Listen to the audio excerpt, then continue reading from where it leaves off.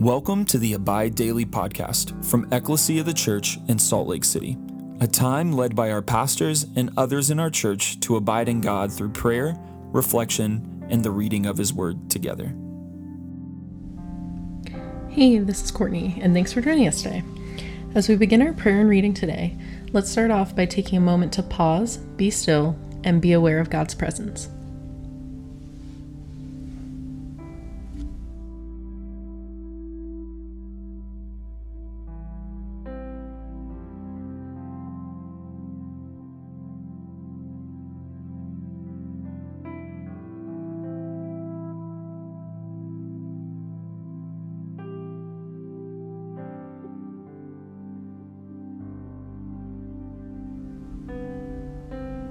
Let's take a moment to share with the Lord where we're at, what we're thinking and feeling, as well as thank Him for all He's done, is doing, and will do.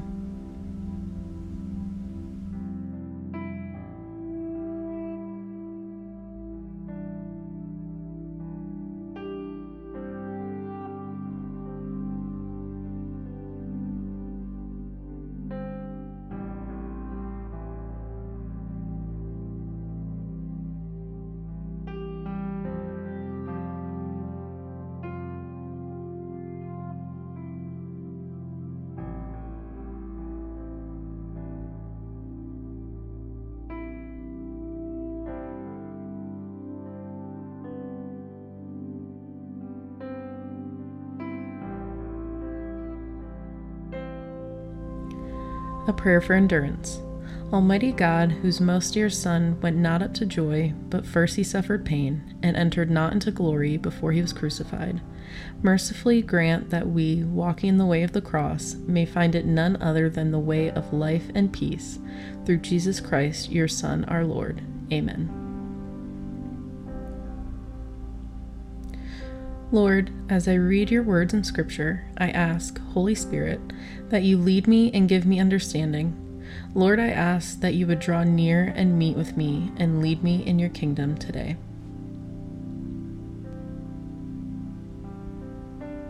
Isaiah 18-20.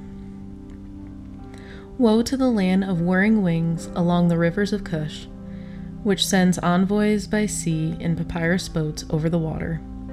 Go, swift messengers, to a people tall and smooth-skinned, to a people feared far and wide, an aggressive nation of strange speech, whose land is divided by rivers.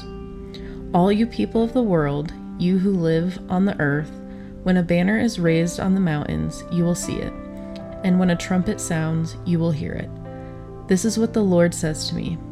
I will remain quiet and will look on from my dwelling place, like shimmering heat in the sunshine, like a cloud of dew in the heat of harvest. For before the harvest, when the blossom is gone, and the flower becomes a ripening grape, He will cut off the shoots with pruning knives, and cut down and take away the spreading branches. They will all be left to the mountain birds of prey, and to the wild animals. The birds will feed on them all summer, the wild animals all winter. At that time, gifts will be brought to the Lord Almighty from a people tall and smooth-skinned, from a people feared far and wide, an aggressive nation of strange speech, whose land is divided by rivers. The gifts will be brought to Mount Zion, the place of the name of the Lord Almighty. A prophecy against Egypt. See, the Lord rides on a swift cloud and is coming to Egypt. The idols of Egypt tremble before Him, and the hearts of the Egyptians melt with fear.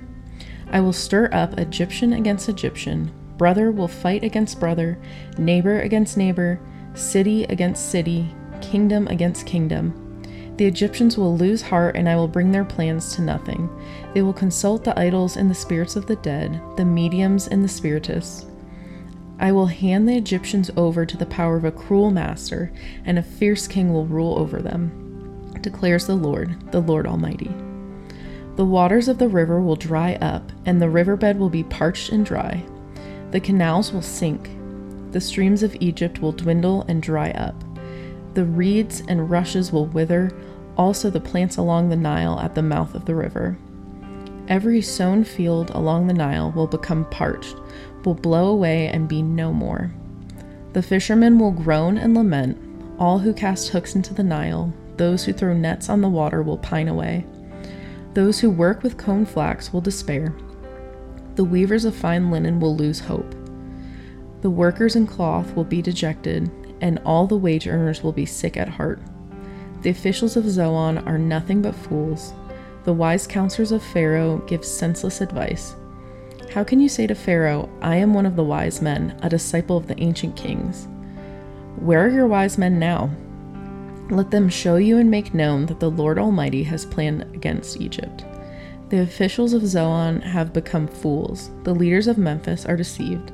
The cornerstones of her peoples have led Egypt astray. The Lord has poured out into them a spirit of dizziness. They make Egypt stagger in all that she does, as a drunkard staggers around in his vomit. There is nothing Egypt can do, head or tail, palm branch or reed. In that day the Egyptians will become weaklings. They will shudder with fear at the uplifted hand that the Lord Almighty raises against them. And the land of Judah will bring terror to the Egyptians. Everyone to whom Judah is mentioned will be terrified, because of what the Lord Almighty is planning against them. In that day 5 cities in Egypt will speak the language of Canaan, and swear allegiance to the Lord Almighty. One of them will be called the City of the Sun.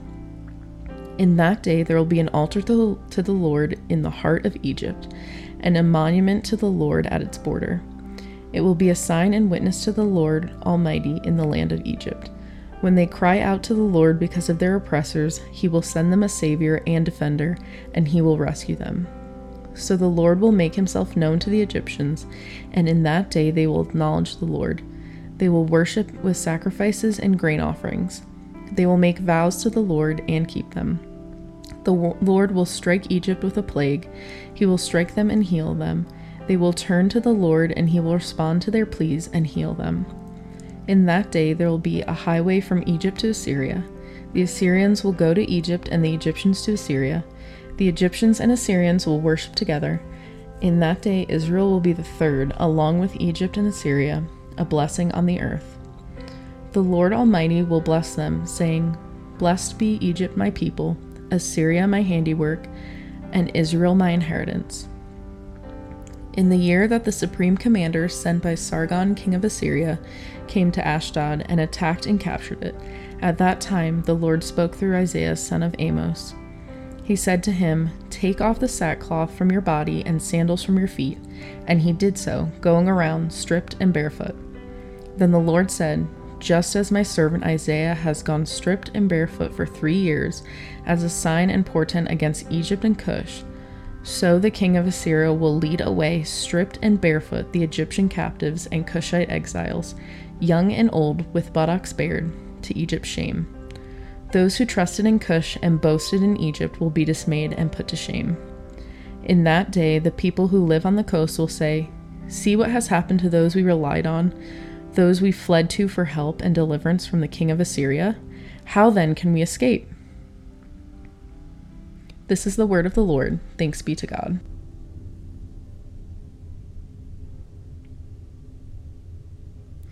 As I read this scripture, what really sticks out to me is the picture of God's holiness, how he's in complete control of everything the Egyptians rely on, whether that be the Nile or wise counsel or these idols that God makes tremble.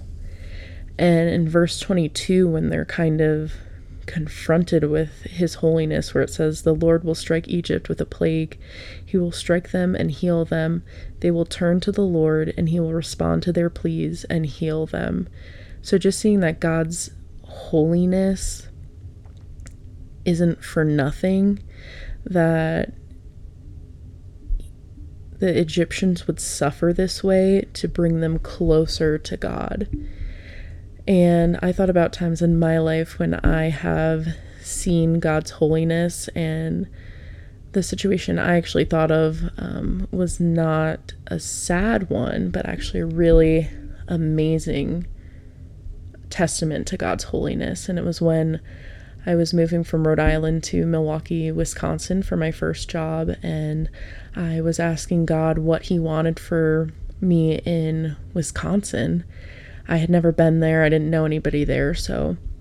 And the answers I got back were marriage group and ministry classes. And mind you, I was single at the time, still am single. So didn't know what was going on there. And then I had never done anything with ministry. So I kind of just wrote them down and moved on with life, moved to Milwaukee. And that first weekend, I found a church and I went, and a woman ended up talking to me after service. And just on a whim, I asked her about marriage group and ministry classes, and she said that her and her husband were leading both of them, and they were starting in January. So I hadn't missed anything because I was there in October, and I ended up participating in both of those and still participate in the ministry classes, even though I moved to Utah.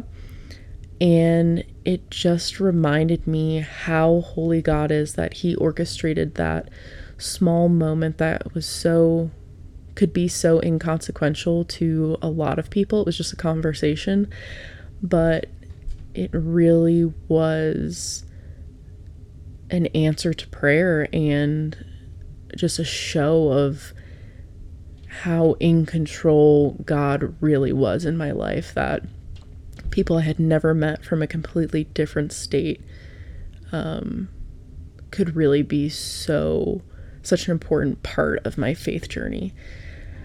And so my question for you today is, when is a time you saw God's holiness in a situation, whether it be good or bad, and what was your reaction to it?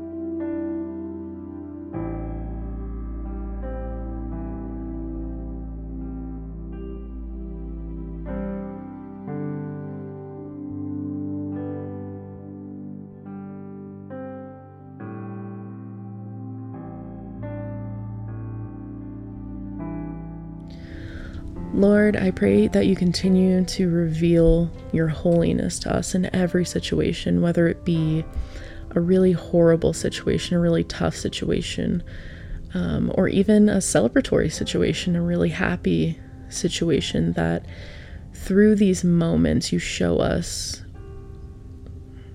who you are and how you're bringing us closer to you through that moment. I pray as we go forward to the end of the year and then beginning a new year, that you continue to show us your holiness in everything that's going on, in the good times and the bad, Lord. Through our lives and by our prayers, may your kingdom come. Amen.